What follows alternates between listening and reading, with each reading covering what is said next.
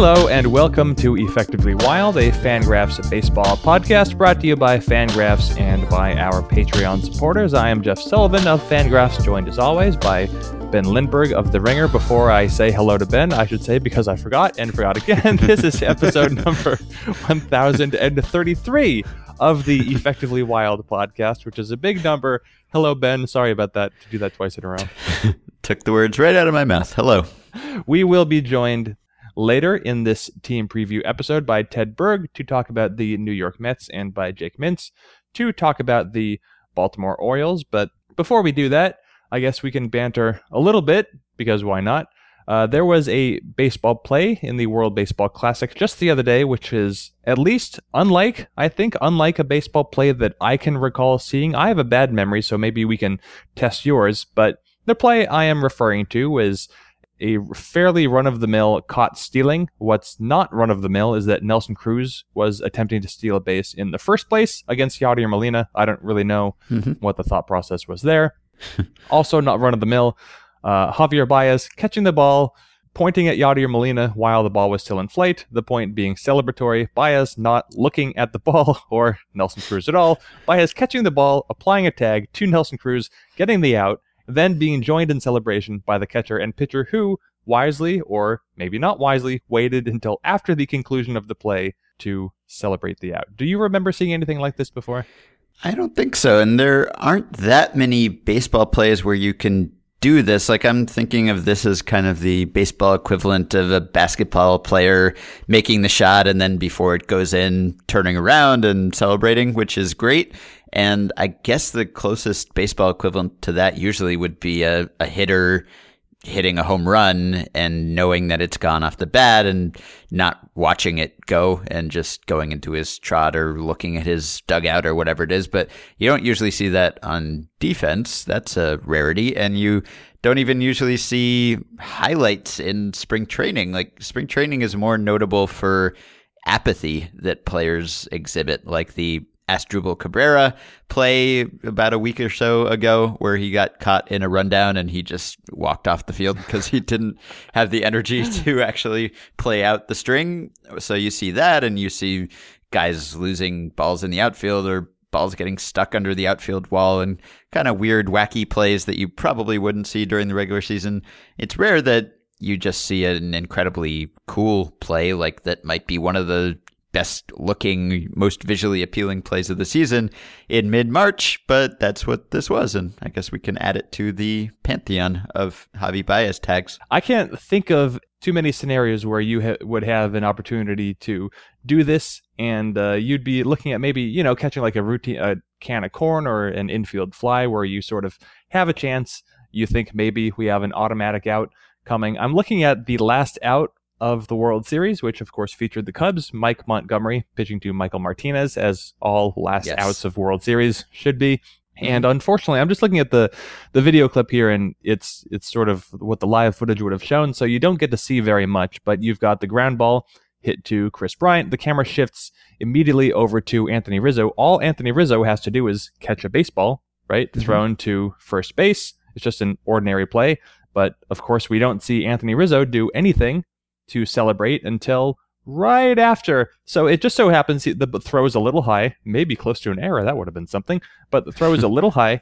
Anthony Rizzo reaches up to catch the ball, and as soon as the ball is in the pocket of his glove, his other hand reaches up to the same height so that he's making the celebratory goalpost position. I was wishing that there would be another camera angle that would allow me to follow Javier Baez to see when he started celebrating as this play was made. I don't know if that camera angle exists. It's probably somewhere. I can tell you that it didn't look like he was celebrating as the ball was hit to Bryant.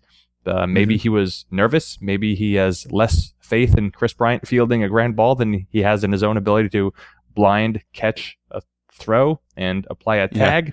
But I like the flourish. It's one of those things where I guess it's really easy to see how it could have gone wrong, and it would have been absolutely embarrassing, sort of a Leon Lett kind of moment, I guess, with maybe lower stakes. But nevertheless, I like the flourish. I like Baez. In the podcast, we will talk to Jake Mintz about how he enjoys watching Jonathan Schoop, even though there are a lot of things that Jonathan Schoop does that one might say are suboptimal, but, he's fun. And Javier Baez is fun in the way that you hope that players don't get that fun programmed out of them. Yeah, and the Bryant play you brought up was fun, not just because it was so historic, but because Bryant did seem to have that awareness of what was about to happen, and he was basically grinning ear to ear as he was fielding and completing that play, which was great. It kind of gave you the sense that he knew what was happening and he thought it was amazing that he was going to be the one to seal the deal, but he still had to complete the play and he still had to field the ball and then he still had to throw the ball and he still had to watch to make sure he didn't throw it away. So not quite as nonchalant and casual and cool as Javi Baez's tag. And I guess that's just emblematic of his situational awareness, or spatial awareness, which lets him make these incredible tags because he seems to have a great sense of where his body is and where the bag is and where the runner is. And maybe the fact that the runner was Nelson Cruz gave him additional confidence that he was going to get this out. But you don't usually see that sort of thing. Keep your eye on the ball is the first thing that you are told to do when you're learning how to play baseball. And he didn't really do that here, and he didn't need to. So, yeah, great play. I guess what's weird is that if Javier Baez actually knew where the baseball was always going, it wouldn't swing and miss and look ugly so much. That's true. I guess he knew it was a fastball. Yeah. All right, so we will get to the previews.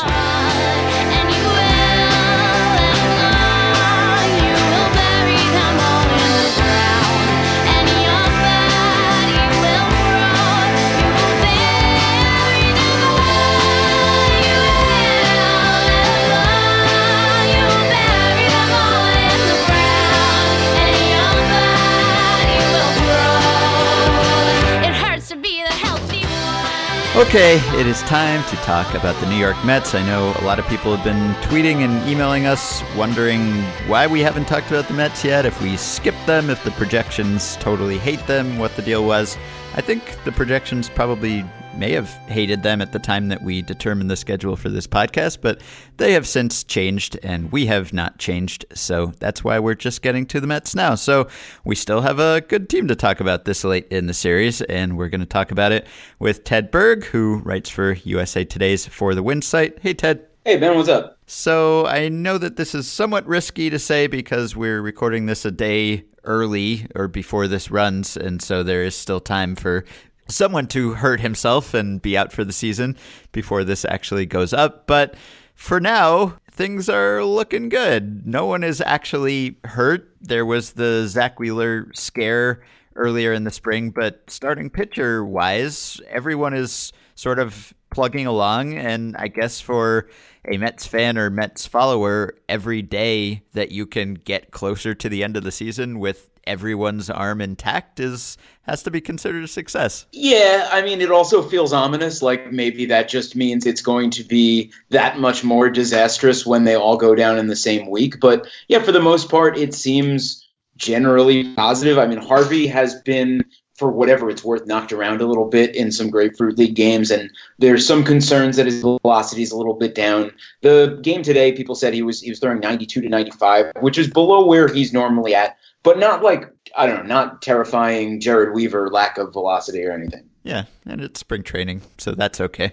As long as you're not suffering some sort of elbow soreness, which, if you're a Met, eventually leads to a DL stint and eventually leads to you being out for the season and possibly having surgery. Initially, it's day to day, and then there's no structural damage, but it's going to be a DL stint and then out for the season. Related to the starting rotation, and honestly, we could record 30 minutes on pretty much at least 6 different Mets starters because it's a fascinating group, and obviously last year things went a little awry health-wise, but the Mets still were a good team, and so it's not hard to forget how good the team can be when it's all working. But anyway, as much as we could talk about everyone all the way to probably Seth Lugo, let's just Noah Syndergaard. We saw him break out last season in a way he was already good, but he broke out. He was throwing 98, 99 miles per hour on the regular. He's just, it doesn't seem like there's a whole lot left for him to do to improve. He showed up to spring training saying that he wanted to throw even harder because I guess for some people that's possible. This is a stupid question, is it possible to even contain your enthusiasm for Syndergaard? If you take Noah Syndergaard and you take the known baseline, or I guess above baseline, of knowing what Clayton Kershaw is, how much space do you see between them, and how much space do you think would be between them, if any, if Syndergaard actually gets better at something? Yeah, I mean, I don't know that performance-wise it's there, right? Kershaw is still clearly a head and shoulders above Syndergaard in terms of on-field performance, but I don't think that distinction is nearly as big or as important as just how many innings Kershaw has pitched and how many years he's stayed healthy. I know he had the hiccups last year, but with Syndergaard, he's 23, 24, and sort of still in that window for arm injury. And I think probably from following the Mets, everyone is just a little bit wary of any young arm. And Syndergaard, especially, this is what I wrote about in the annual essay. It's just he's had these little. There's talk of the bone spur issue last year. A couple of years ago, there was concerns about forearm tightness in spring training, and so it always feels like there's just, like I said, like it always just kind of feels ominous. And this is, again, probably like a little bit from being beaten down by watching the Mets for the last 10 years. But I think that the distinction between Syndergaard and Kershaw or anybody at that level, it's not about what Syndergaard can do. Because, I mean, people don't throw 100 miles an hour with curveballs like that and sliders like that and changeups like that. And he has great control. Like there's no flaw in his game, really. It's just that concern, or I think, sort of the reasonable understanding that at some point he could get hurt and that he doesn't get to where Kershaw is. As a quick follow-up, Noah Syndergaard last year faced 51 pitchers, 51 plate appearances against pitchers. Ted, can you guess the OPS he allowed? Against opposing pitchers? Against pitchers. I went searching for this, like thinking, who is the last guy a pitcher would want to face? It's Aroldis Chapman, but that would never happen. Noah Syndergaard. How do pitchers do at the plate against Noah Syndergaard? I'm going to go 200 OPS. 146. It was 146. That's wow. Good for a Baseball Reference has a stat called TOPS plus. I'm not going to bother explaining it. I'm just going to say that TOPS plus ends with a plus, and the pitchers had a negative 54. Wow. Oof. That's like Robbie Ray territory, right? That's right. I feel like that's the guy. Like I feel like probably if you surveyed most human beings to say like, not about even your best chance, just who would you be most afraid to face? It feels like it has to be Syndergaard. Between the velocity and the hair and the 6'6" and 260-pound things, that's a terrifying guy to have staring at you. So factoring in performance and fragility, who's the next best guy? If you have to count on someone to be the best, not just in terms of batter per batter, but in total value, which guy of the 5 other guys in the rotation or close to the rotation do you want for this season? And I don't know, maybe for the next few seasons if it's a different answer.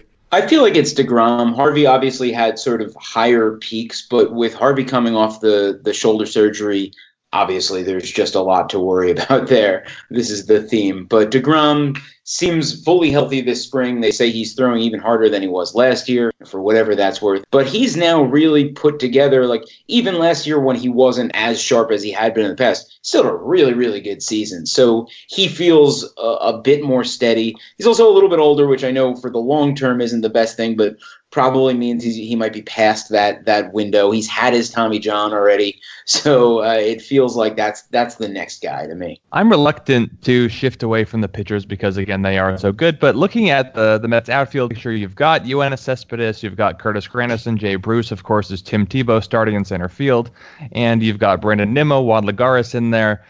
I'm sure, as a Mets fan, you have an opinion on the situation with Michael Conforto. I would like you to share that opinion. I think that Conforto, if given the opportunity, would have a better season, a more productive season than Bruce this year.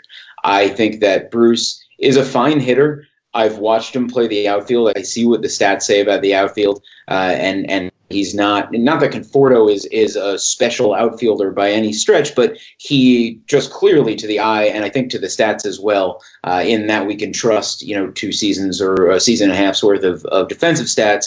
Conforto is just a better outfielder, and even if Bruce hits more home runs, Conforto will get on base more, and so I think the offensive distinction isn't big enough to cover the defense. I get that Jay Bruce is a super nice guy. They picked up his option. They tried to trade him. They couldn't find a taker. And so he's back. And, how baseball kind of works is they default to the veteran a lot of the times. And I don't know that he's done anything to lose the job. But if you're looking, I don't see how you can look at it from a perspective of how do we win the most games and say that it involves playing Bruce nearly every day and having Conforto on the bench or in AAA, even after sort of a rough year last year. And how well positioned do you think the Mets are to deal with what's looking like, if not a season-long absence of David Wright, definitely a season of not being able to depend on David Wright, given his serious health issues? So are they set to do okay without Wright, if that's what it comes to? I think so. I think they're a lot deeper in the infield than they are in. Well, they have so many outfielders, but they're all corner outfielders, and most of them hit left-handed. So they're going to play Granderson in center, but that's not really a center fielder at this point. And whereas on the infield, they have so many options, even with Wright out. And I think that by now, after Wright played, I think a total of 75 games over the last 2 seasons, I don't think Sandy Alderson is entering 2017 being like, oh yeah, well maybe we'll get 130 games out of David Wright. He's got a chronic back condition, right? So they got to account for that. So they have options there. Jose Reyes has had a nice season for the Mets last year, a nice part season for the Mets last year. Wilmer Flores meshes lefties, so you can get good value out of him, and his glove works at third base, I think, better than it does at shortstop. And they have guys down on the farm. TJ Rivera is a strange case of like an older prospect that just, if you look through his minor league stats, just never hit shy of 320 with like a 850 OPS. So an intriguing guy. I don't think a great defensive player on the infield, but an option there for sure. Plus they've got like Gavin Caccini, who's more of a middle infielder. But they have a bunch of guys who seem at least big league ready and capable for really all of the infield positions, which is a good thing, especially since not only was Wright hurt, as Wright already hurt, but Asdrubal Cabrera dealt with a knee thing, I think, all last year that he sort of played through, and then Neil Walker finished the season on the DL with the back issue. So I could probably use some guidance here as a Mariners fan who's been watching Felix Hernandez, but as sort of a follow-up to Wright, what is the state of sort of the Mets fan, I guess, Mets community relationship with Wright, who's, of course, a career Met, a legendary Met, was once, maybe still is, but unlikely still on a Hall of Fame track, who clearly is compromised for reasons out of his own control, but, he's under contract another 4 years. He's very expensive. How do you sort of balance that desire between wanting the best from your stars and wanting the best for your team and understanding that the situation with Wright is it's currently kind of awkward? So there's a lot to the relationship between David Wright and Mets fans. I mean, Wright is the best position player in the team's history. He grew up a Mets fan. He was drafted and developed by the team, and he has done. I mean, I can't speak about it honestly without sounding fawning. How good of a dude he seems like. Like it seems totally genuine. He's extremely helpful to just about everyone. I mean, Adam Rubin just wrote in his. I don't know if you guys know Mike Verkunov and Jared Diamond. They do a newsletter, and they interviewed Adam Rubin, who was a longtime Mets beat writer, who is best known for his incident with Omar Minaya, where Minaya sort of called him out in a press conference. And David Wright called Rubin that night to make sure he was okay. And that's just like kind of and that's like reading that was not surprising to me at all. It's just everything you see and hear about this guy says like he is completely genuine and totally nice and wants so badly to be a part of a winning Mets team. And so Mets fans just crap on him all the time. And now I think that, I think there are a lot of, by this point, a lot of Mets fans who realize this is an unfortunate thing. This is a sad thing for David Wright, a guy who did contribute a ton to the franchise. But there are also a lot who say, well, why are they still paying him all this money? Retire. He needs to retire. And I don't know. I think that while I get that the Mets have not had the infinite payroll in recent seasons. So you see Wright, you see the chunk of cash he's making for how long, and you say, well, that's where you can, find some flexibility. But I think it's ridiculous to be expecting the guy to retire at 32 or 33, whatever he is, when all this guy wants to do is play baseball. Like, it's incredibly clear that he loves playing baseball and loves every aspect of it and his stardom. So I don't know. I feel like he's done enough for the city of New York and the Mets that we should just let David Wright just please keep trying. So the Mets are almost exactly the same team that they were last year. They're hoping, I guess, that they'll be a healthier team, but unless I'm missing something, just about everyone who's projected to be on the opening day roster was on the 2016 team, right? So yeah, I mean, like even Fernando Salas, and they didn't even turn over really like the edges of their bullpen. Their big offseason gets were bringing back Cespedes and bringing back Jerry Bledman, right? Like that was basically it. That's not like a symptom of, like a few years ago, if the Mets hadn't done anything, everyone would have said, well, Wilpon wouldn't spend and Bernie Madoff and would have criticized them. And there wasn't that much criticism really, right? Because the way that they've constructed this team, they're going to live or die with whether those starters are healthy and good. And I mean, that doesn't mean that they couldn't have upgraded somewhere, but was there much frustration, do you think, about the lack of turnover, the total lack of turnover? I don't think so. I think what he said is right, and I think that people sort of recognize that there weren't a lot of obvious moves to make. I'm not super tapped into the current ethos of the angry Mets fan, but it seems like there weren't a lot of places where it seemed like, oh, well, that was a certain upgrade that they kind of blew. I think you could make a case that they could have signed a first baseman to either pair with or potentially replace Lucas Duda, who was hurt last year. But Duda was an excellent hitter whenever he was healthy before that. So, cutting bait on a guy like that seems sort of foolish when, he might be someone you sign to an extension if he turns out healthy and hitting again, or someone who can bring you back some picks in free agency. Catcher was an issue because Travis d'Arnaud has been hurt basically every year of his career at this point. And last year he finally sort of took a step backwards offensively. He'd always hit pretty well for a catcher, but never stayed healthy. And then last year he both didn't stay healthy and didn't hit. So I think you could have made a case that the Mets should have gone for Wieters. I think even now you could make a case that they should take a look at Derek Norris. But there weren't there was none of the big ticket things. Like I don't think anyone would have thought Edwin Encarnacion was like the move the Mets would have made. Obviously, it would have made the team better, but I don't know that that's exactly the best use of their resources now. So I'm going to read you a paragraph. I'm glad I didn't go more on d'Arnaud there because I was going to lose my question. I'm going to read you a paragraph written 8 days ago. It reads, d'Arnaud hit his second home run of the spring. Mets are thrilled with his performance so far in camp, the New York Daily News reports. Quote, it's really good to see because he's worked so hard to fix his swing, manager Terry Collins said, and he hasn't had to throw a lot, but he threw very, very well the other day, so hopefully he's on the right track.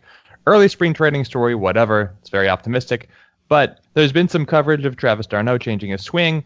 Of course, he's been hurt before, as you noted. You always hope that when they're young, which he still is relatively young, that they stop getting hurt at some point. So you said just there in your last answer that the Mets should take a look at Derek Norris, even though they have Travis d'Arnaud currently slated to start. So should that be taken to suggest that you are less than optimistic about Travis d'Arnaud's outlook? I'm just not. I mean, I think he'll probably bounce back as a hitter just based on sheer back of the baseball card stuff. Like you see a guy have a couple of good years and then one bad year. I always kind of figure if he's not, 35, he's going to come back to the mean.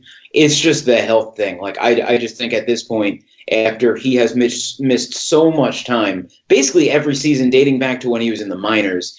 And it hasn't been one thing. It's been a series of little things. A few of them were on-field stuff, broken feet, stuff like that, a foul ball. But it's that it's never happened that it feels like you need an insurance policy better than Rene Rivera. Do you think Jose Reyes' season last year, particularly his power, was more than Mets fans should expect this year? That's sort of a leading question, but it's more than he had shown for several years. And of course, power was up across baseball. But is that something that if he does end up playing a lot in Wright's absence you think would be repeatable, or will he be worse than he was last year? I don't know. I mean, I would say probably yes, he's not going to hit for as much power as he did last year, just because, like you said, it's not something we have seen from him lately. But the numbers did sort of bounce back to his, he had a miserable 2015, and the numbers bounced back right around,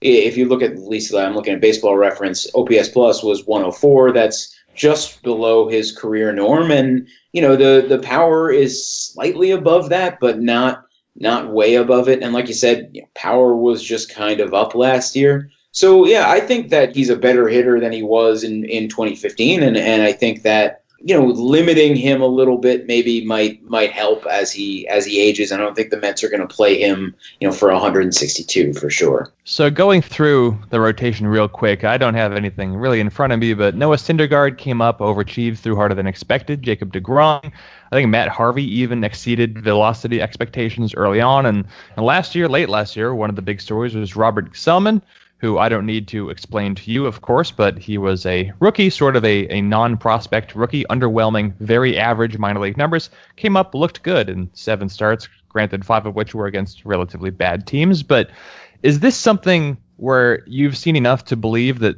I guess, quote, there's just something about the Mets? Are they doing something at the upper levels to really help the development of these pitchers to exceed what they've been expected to be? Or is this maybe just more a case of these pitchers have been underrated before they've got to the major leagues?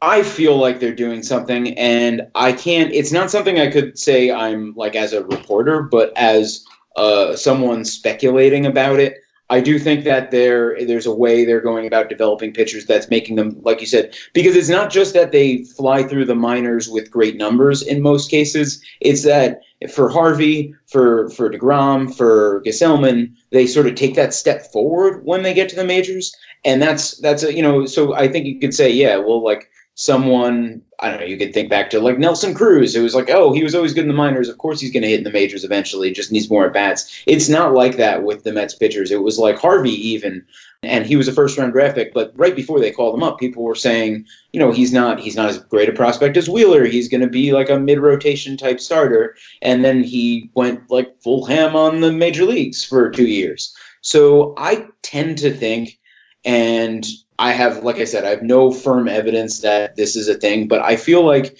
it has something to do with like pitch usage in the high minors, as though they're scheming so that guys are just throwing a lot more breaking pitches and secondary stuff in counts where they might never throw it in a major league game. But I think that probably the game plans, and this is a guess on my part, but I think that they're targeting like, okay, well, you're going to throw 30% breaking balls this game, 40% breaking balls this game, whatever that number is. And I think it sort of trains them to have those good breaking balls. Because, a guy like Matt Harvey or deGrom or guys throwing high 90s, I think a lot of times they can sort of blitz through the minors just gassing people away. And I feel like the Mets are backing off their fastballs probably in the minors on behalf of developing those secondary pitches. And do you fully believe the Gsellman step that we saw last season? I don't, but I've seen the guy pitch, and it sure looks good. Like the guy's throwing a slider at 91 or something. Like how bad, and he throws strikes. So it seems like, and again, like I'm not a scout, and I'm not sitting in the batter's box trying to identify the difference between his 90-mile-an-hour slider and deGrom's, but it sure looks good to me, and I see why he would start not looking good. Like in terms of just the pure stuff, like it looks legit. I guess looking at the bullpen picture, you've got Jeurys Familia, of course, there to close out, and there was Addison Reed, who last year had a big season, which he's sort of looked that good before with the Diamondbacks, but not so much in terms of the home run suppression. But the bullpen is maybe the only part of the Mets pitching staff that needed to be touched at all in the offseason. But they for the most part, kept it looking pretty similar. They got Jerry Blevins, brought back Fernando Salas. What's your level of confidence in this bullpen unit, even forgetting the fact that Familia is presumably going to be suspended for a month at some point? Yeah, I think the bullpen is definitely the weak spot there. Reed had an awesome year, and it seemed like a change that sort of came on right when he came to the Mets. And it's a weird thing. He kind of throws like a lot of fastballs right down the middle, and guys just never hit them, it seems like, from watching him. And I don't know if that's just about how well he hides the ball or whatever it is, but it certainly worked for him. So I'd be fairly confident with Familia and Reed both going, but with Familia out, it feels like the back end is a little thin. Hansel Robles had a nice year for them last year. He's another guy who has, sort of big stuff, and has actually done pretty well. He's added a third pitch so he can go sort of multiple inning stints sometimes, but I don't know that you can expect Fernando Salas to have the fine small sample returns he had in 2016. Josh Edgin has been a guy who's been up and down, who, they've always loved his stuff, and he's a left-hander, but not a guy who's had a lot of prolonged success. So there's not a lot of, and I get that this is everywhere, right? Like, all bullpens are going to have some uncertainty towards the bottom. Like, at the start of the year, at least with Familia out, there's really, outside of Reed and probably Jerry Blevins, there's not a lot of certainty there whatsoever. So you're saying, last year Salas, 17 games with the Mets, 19 strikeouts, 0 walks. You're saying that this year you expect him to issue some walks? I would believe, yes. I would say that if he pitches even as many as 17 innings, he will probably walk down. Okay, so now that we warmed you up with that prediction, can you give us a 2017 win total for the New York Mets? I'm trying to think about this because I'm definitely, as long as you don't hold me to holding this against whatever I'm on record saying in print somewhere, because I don't remember what that was. It's an evolving opinion. You know what? Like, just the fact that the pitchers have stayed healthy, I'll go like slightly above I think the PECOTA is 89 now, right? Is that right? I don't know, but I'll take your word for it. Yeah, I'll go 92. I'll say 92 wins for the Mets. All right. Does that sound right? Does that sound crazy? Well, is that going to be more, the same, or fewer than the Nationals, do you think? I guess more. I think the Nationals have a better lineup and a more certain pitching staff. I've been thinking about this a lot. Like, I don't know why I feel like the Mets might take the Nationals this year. It might just be that the Nationals kind of feel like they always disappoint, and I don't really think that's true. But I feel like the Mets, but I don't know why, because I think the Nationals on paper at least just have a team. All right, well, we had 10 Tim Tebow questions prepared, but we are out of time, unfortunately. Oh, no. I'm sorry. So you can find Ted on Twitter at OGTedberg. You can listen to him on the For the Win podcast, which you can find on iTunes and all the other places. Thank you, Ted. Thank you for having me. All right, we'll be right back with Jake Mintz to talk about the Orioles. I'm in love with the people. I'm in love with the saints. I'm in love with a soldier from Baltimore. Baltimore, Baltimore, Baltimore. Whoa, whoa, whoa, whoa, whoa. All right, we're back. We're talking about the Orioles, and to do that, we have half of Cespedes Family Barbecue, the half that's better at baseball, I suppose. Jake Mintz. Hey, Jake. How's it going? I really do truly hope that I am better at baseball. It could just be that Jordan hasn't pursued that passion. Maybe he has more natural aptitude than you do, but he's got better things to do with his time than be at spring training in Florida with the Washington University Bears. Are you Bears? Yes, well done. Very good job. Bears. I've done my research. So you also wrote the essay for the Orioles, and you spent the first couple paragraphs of that piece in the BP book trying to come to terms with the Zach Britton, Buck Showalter debacle. I don't know whether you have. I don't know whether you ever will. But it's especially curious because the way that the Orioles have defied the projections for some of the last several years has been the bullpen. Sam Miller wrote an article earlier this winter looking at where exactly they have outperformed the preseason projections, and it is largely in the bullpen, and Buck Showalter gets a ton of credit for that. So two questions, I suppose. What form does Buck Showalter's good bullpen management take? Like, has he been lucky with getting good relievers, or has he made them good somehow? And how do you square that with what happened last year? Right. So if the whole Britton Gate situation doesn't happen, the narrative makes sense, right? Yeah. but now it kind of throws a wrench in the whole situation. I think that like they've still overperformed and like over churned out more random relief pieces than the average team. Mm-hmm. Right? And I don't think that's necessarily due to Buck Showalter. I think that's due to a combination of things. Partially it's because their organization is so horrendous at like developing starting pitching, right? Yeah. Like Brian Mattis was a great relief find because he was a horrible starting pitcher, you know? True. Same thing with Britton. And I think that they get a lot of credit for that. There are the Michael Given, Brad Brock type guys who you don't hear of until they have a 2 ERA in a full season, right? And so that does seem like a bit of a trend. I think there is a difference between developing those guys and then utilizing them properly. I think Buck has done that. He's utilized them well enough that like no one notices him. You know, he garnered that reputation for a reason from the important old baseball men trademark. Mm-hmm.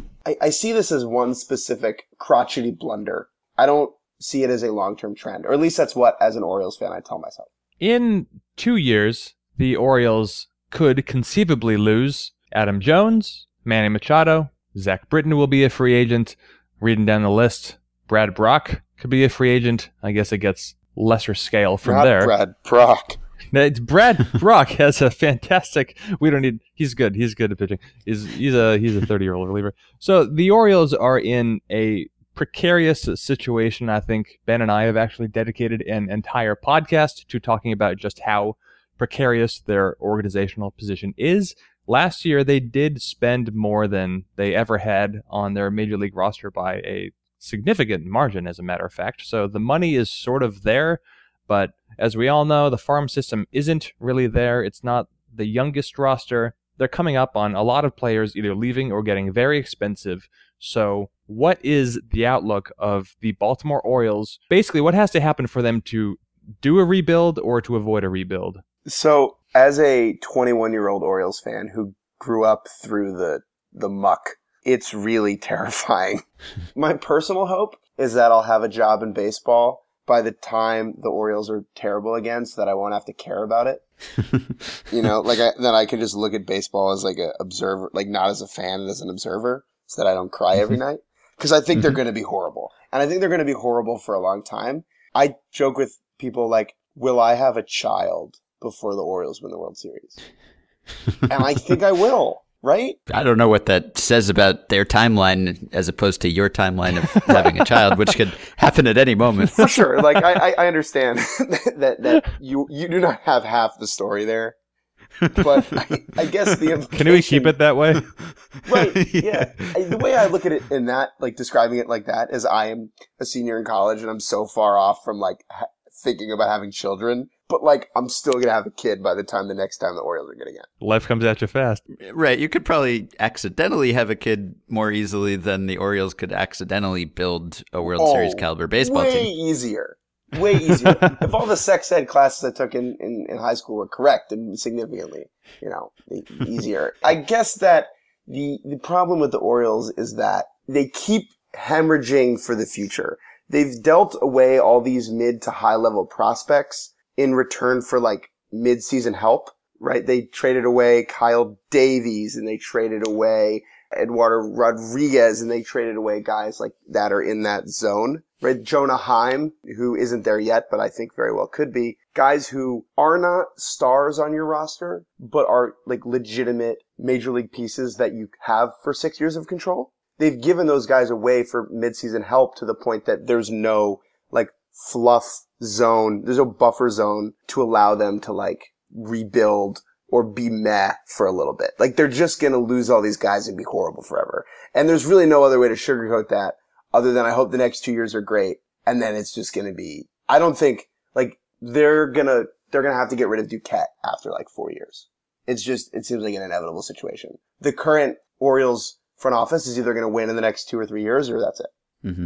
And you have an amusing text message exchange in your BP piece with your mom, who is not a huge fan of Ubaldo Jimenez, although he almost made her come around briefly with the way he finished last season. My thing about Ubaldo, I'm curious about how good Ubaldo is at his best, because we know that he is completely terrible at times. He seems to have mechanics that are not repeatable, and so he'll go into these funks that could last half a season and he'll be atrocious, but then he'll get everything together and he'll have a run of success. Like, during one of those runs of success, do you think Ubaldo is like legitimately one of the best pitchers in baseball, even though it might not last more than a single start and you like can't count on it, or even like the next inning? But Right. like when it's happening, do you think he is a really good pitcher? No. No. I mean, it's a good question, but no. The best pitchers in baseball are usually really fun to watch. Mm-hmm. Even good Ubaldo is just a horrible watching experience. For me, at least. Because the human body does not work in the way that his does. And it makes me squirm to watch him throw a baseball. Even when he's good, I hate watching him. And I hear he's a nice guy. I think that's an important caveat, right? He probably has children and raises them well and cooks them dinner and does all those things, but I just can't watch the man play baseball. I think that his worst is the most infuriating worst of any pitcher in baseball. Mm-hmm. It has to be. Because it's like, oh, we're going to put Ubaldo in. Oh, we gave up 6 runs and walked 3 in the first 2 innings. And then that'll happen like 4 starts in a row. It's just...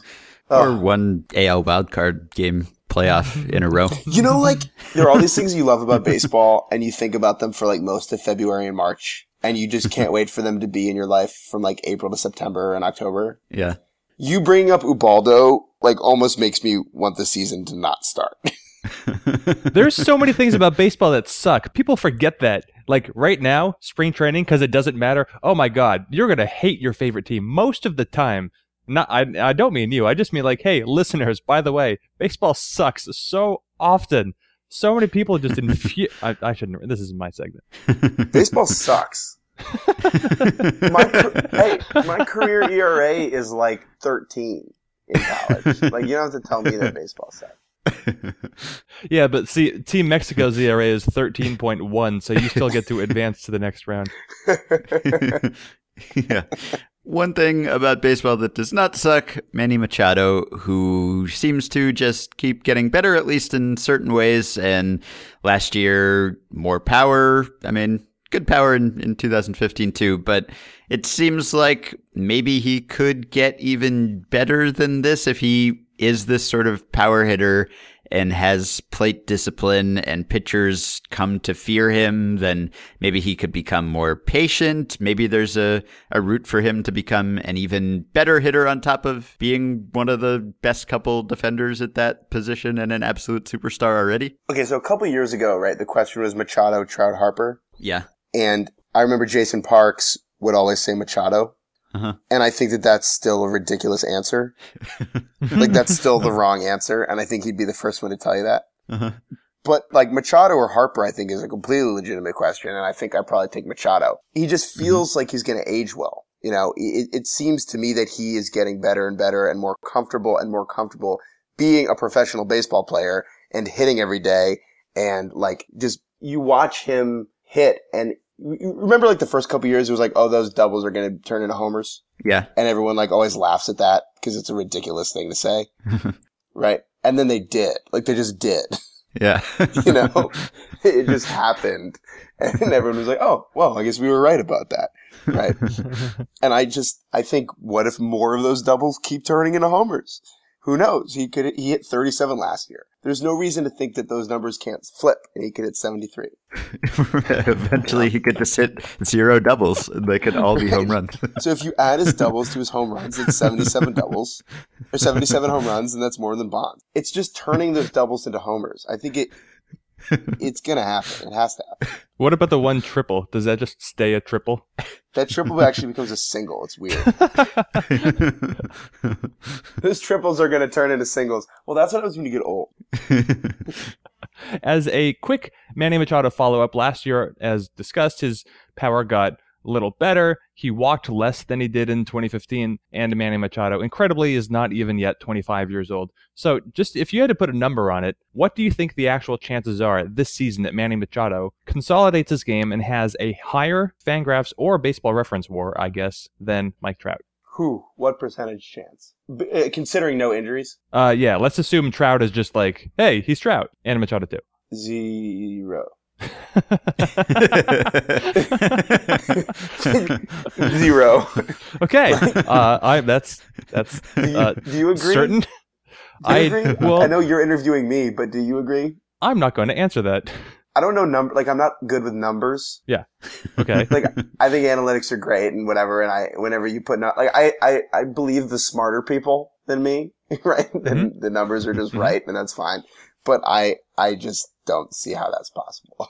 Okay. I would say that it's more like, I don't know, 10 or 20%. I see a lot of upside in Manny Machado, but I'm not the Orioles fan here. I'm not trying to sell you on what Manny Machado does well. I see a lot of upside, and look at this segue. Speaking of upside, except switching to the mound, if there are two players who could be, I know I'm a professional, if there are two players who could be critical to the Orioles sustaining success through whatever sort of transition period that might be approaching, there are two youngish starting pitchers, being Kevin Gausman and Dylan Bundy. Kevin Gausman is a sort of infuriating right-handed starting pitcher in that he can't really get right-handed batters out, but he's quite good against lefties because of his splitter, probably. And Dylan Bundy is still sort of an unknown, but suddenly there are reasons to be encouraged given that he was able to start 14-odd games last year and pitch pretty well. So I guess I don't want to ask you to just sort of review what Kevin and Gausman and Dylan Bundy have done, but as you sort of look forward, do you see legitimate upside in Gausman and Bundy, or what sort of do you expect out of them, I guess, for the next couple years? I think, so the short answer is Bundy yes, Gausman no. I just feel like I will be saying Kevin Gausman, this is the year for like the next 10 years. And like, he'll just keep being this, which is totally fine. He's good. Like he's very good, I'd say. But there was like a lot of hype to the point that it was right him and Stroman, and he was supposed to rise to that tier. He just gives up too many home runs, is really what it comes down to. Is that people are just able to, elevate his ball and they hit it out too often.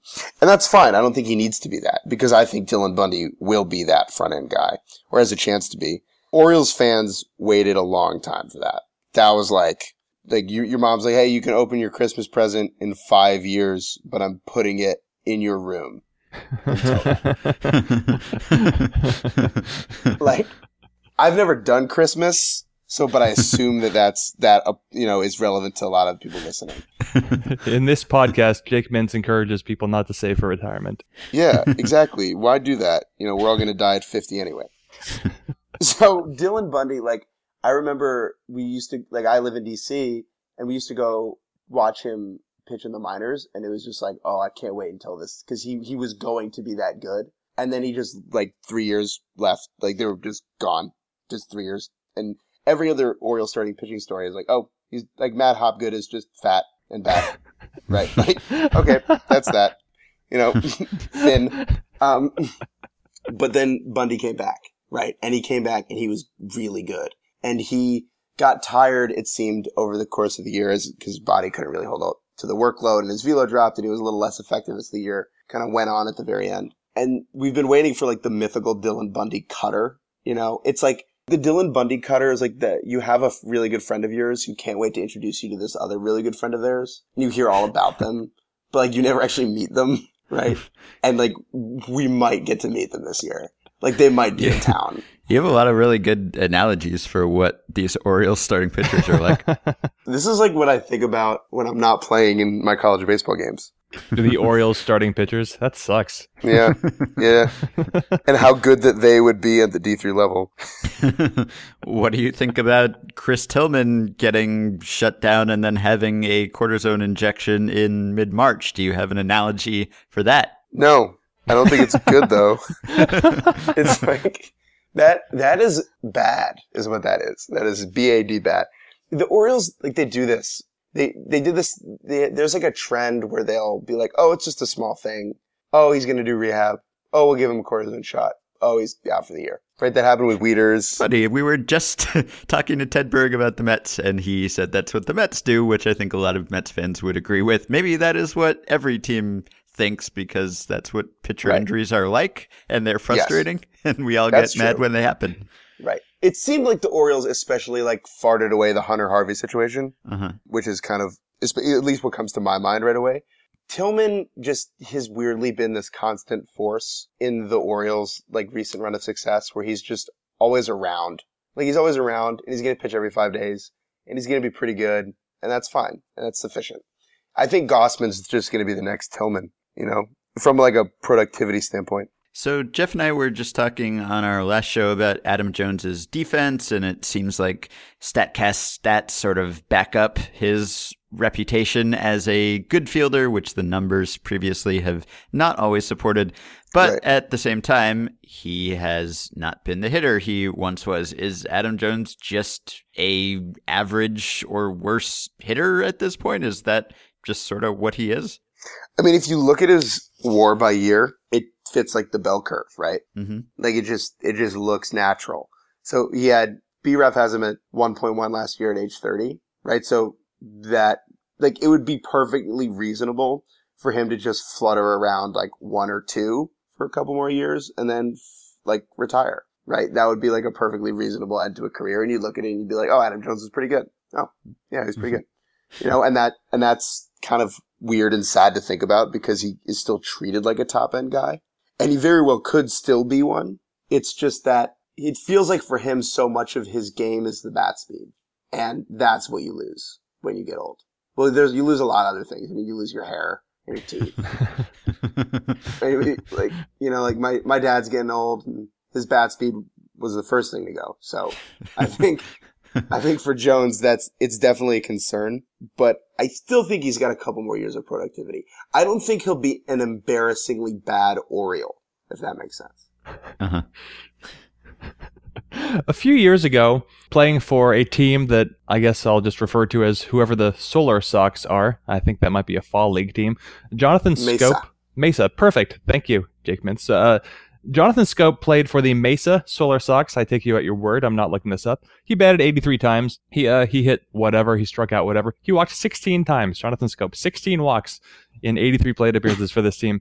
Last season, that's like his career high. Yeah, well, you have turned your time machine to forward in this question. Last season, Jonathan Scope walked 21 times as a full-time big league player. The previous year, 9 walks. The year before that, 13 walks. Jonathan Scope doesn't walk. But what is unusual is that Jonathan Scope, at his best, he's demonstrated some, I would say, colossal raw power, right? His longest home runs are really impressive home runs. Last season, he didn't really tap into that so much. I know he hit 25 home runs, but they were of the, I guess, less colossal variety. He didn't walk. He still struck out a bunch. His general numbers kind of went down. He still chased out of the zone way too often. Yet, the take-home message, Jonathan Scope, still 25 years old. So do you see any sort of reason to hope here that Jonathan Scope could look like he actually has a clue at the plate? Or is he just going to kind of keep running into home runs until he's old? I think I kind of like the version that I have now. Like, it's so fun to watch. He's almost like a pudgier Javi Baez in a lot of ways. Right, like he's way worse defensively, obviously. But like at the plate, like he's going to swing as hard as he can, and he's going to do that every time, and you're just going to have to deal with it as a fan. You know, you're going to have to sit there and you're going to have to watch it. I just don't see any reason why that would change. He's not on the edge of like the precipice of not being a major league player. You know, like he's going to make his money, and he's going to go out there and he's going to play every day, and he's going to be an effective, efficient player to the point where adjusting his approach all that much might actually be detrimental to him, right? Like if I'm Jonathan Scope and I'm like, oh, I'm hitting 25 homers a year and I'm worth 2.5 WAR, whatever that is. Like I am fine with that. To be clear, are you speaking as Jake Mintz or as Jonathan Scope? I'm not sure. I think I lost the train of thought with that one. Like a medley of the two. How many players on Team Netherlands know what WAR is? I think a lot of people in the Netherlands know what WAR is. Well, how many people from Curaçao know what WAR is? Not really sure what Kurosawa's military history is, but I'll do a Wikipedia deep dive on that in just a second.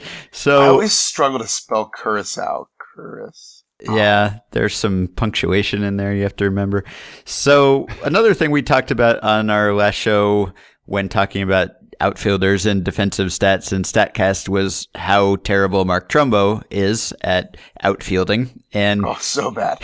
he's listed on the depth charts as a DH. How strict do you think the Orioles will be about making sure that that's actually the role he plays? Well, I actually thought they were going to be pretty strict about that, and then they just went and re-signed Pedro Alvarez like 3 days ago. Yeah. So I don't really believe them anymore. Because the outfield, if you put Trumbo DH, it's Seth Smith, Adam Jones, and Hyun-Soo Kim. Mm-hmm. That's fine. That's okay. But I think they're going to try and sneak Trumbo out there and write a pretty decent amount to get Alvarez at bats against lefties. Or righties. He's a lefty. So yeah, though, sorry. So, there's so many options for right and left. I think they'll definitely try and play him in the outfield enough that we'll have we'll have enough bad outfield Mark Trumbo gifts this season that we can share with each other on the internet. I think as time goes on, he'll shift to DH full time on this team. Once they realize that Pedro Alvarez is another year older and worse and they won't re-sign him. But this year, yeah, he'll play out there and it'll be better to watch. To be clear, if there are a bunch of Mark Trumbo outfield GIFs, you probably will not be able to share them freely on the internet. I don't want to go any deeper there. I think I'm not supposed to. Each other. Yeah. So I think is my last question. What I like the most about the Orioles, what I am constantly fascinated by with the Orioles, what I want to write about all the time with the Orioles is the bullpen. And obviously there is Zach Britton at the top. He is essentially the modern day Mariano Rivera, although for maybe 1/6 as long so far. Mariano Rivera, super good. Britton is there. Everybody knows he's amazing except for Buck Showalter that one time. But then it gets really interesting behind him because Darren O'Day, when he's healthy, is really good. Michael Givens is as good against righties as you could ever ask for. Brad Brock is good.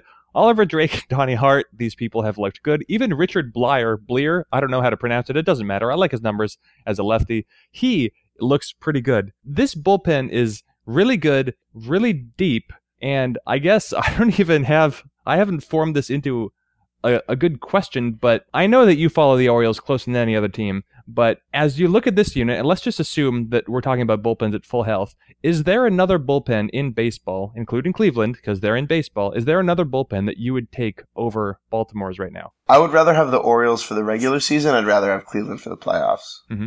I think that's definitely the case. And that's not just because of what happened with Buck and Britton. I just think, could Britton be stretched out for 3 or 4 innings at a time? Maybe, but we just don't know, right? The known commodity is that Andrew Miller can do that. And once I reach the playoffs, I'd rather have that. I will say this about the Orioles bullpen, because it seems like you just wanted me to say something about it, and that's fine. I can do that. So it seems to me that when teams watch their team fans hate their closers, right? Is the sense I often. get. Oh yes, right. It's yes, that was a question. They're always nervous. Mm-hmm. They never feel comfortable. That applies even if you have Zach Britton. Even if you have Zach Britton, you still don't think he's going to get the save, which says maybe a lot about me or the psychology of humans, right? But you still are nervous and don't believe in the bullpen, which is kind of nutty and something that I found kind of interesting. Because I would watch O's games and tell myself, oh, they're going to get the save. And then I'd be like, no, they can't because it's a closer. But then he would just go get another save. And then Michael Givens is my favorite pitcher to watch in baseball. Mm-hmm. And not a lot of people know who he is, I think. He was drafted in the second round as a shortstop. And like most people in the world, couldn't hit. But unlike most people in the world, he throws 96 from the side. So now he's in the big leagues. And this is the best to watch. He's on Team USA, right? I think so. I think so. You know what? If he's not, he should be. Michael Givens, by the way, in his limited major league career, he's allowed a .404 OBP to lefties. That's bad. Against righties, .248. They've slugged .263. Michael Givens, so good against righties. I don't really know what he's doing against lefties, but that's fine. He can work on that. He's also definitely not on Team Israel. All right. You want to take us out with a win total prediction for this team? 82. Is that a cop-out? Nah. No, 82. Yeah. 82. That's a number of wins that they could have. That's fair game.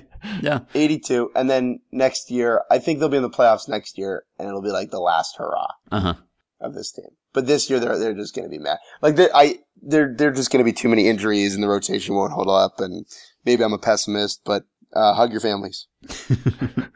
All right. Well, you can follow Jake, or at least half the time it's Jake, at Cespedes BBQ. You can listen to him on the Cespedes Family Barbacast. We wish you well getting that ERA below 8 and graduating and finding a job. I appreciate wow, that's a lot. That seems like a really heavy, a lot of things to go think about. You need a lot of luck. You have to do all of those things like in the next, 9 months or so. Yeah. Hey, I'm doing a good job so far this year, on the mound. I've only walked 7 and hit 3 in 7 innings. So yeah, that's a good day for Ubaldo sometimes. Jake Mintz has the That's yips. what I tell myself every day when I wake up. Good day for Ubaldo. All right. Thanks, Jake. Thank you. All right, that's it for today. You can support the podcast on Patreon by going to patreon.com/effectivelywild. 5 listeners who have already pledged their support for the podcast include John Gilbert, Aaron Lemon Strauss, Justin Held, Sarah Cumby, and Aaron Young. Thank you. You can join our Facebook group at facebook.com/groups/effectivelywild, and you can rate and review and subscribe to Effectively Wild on iTunes. Keep your questions and comments coming to me and Jeff via the Patreon messaging system and via email at podcast@fangraphs.com. We'll be back on Monday with previews for the Rangers and Marlins. Till then, we hope you have a wonderful weekend, and we will talk to you next week.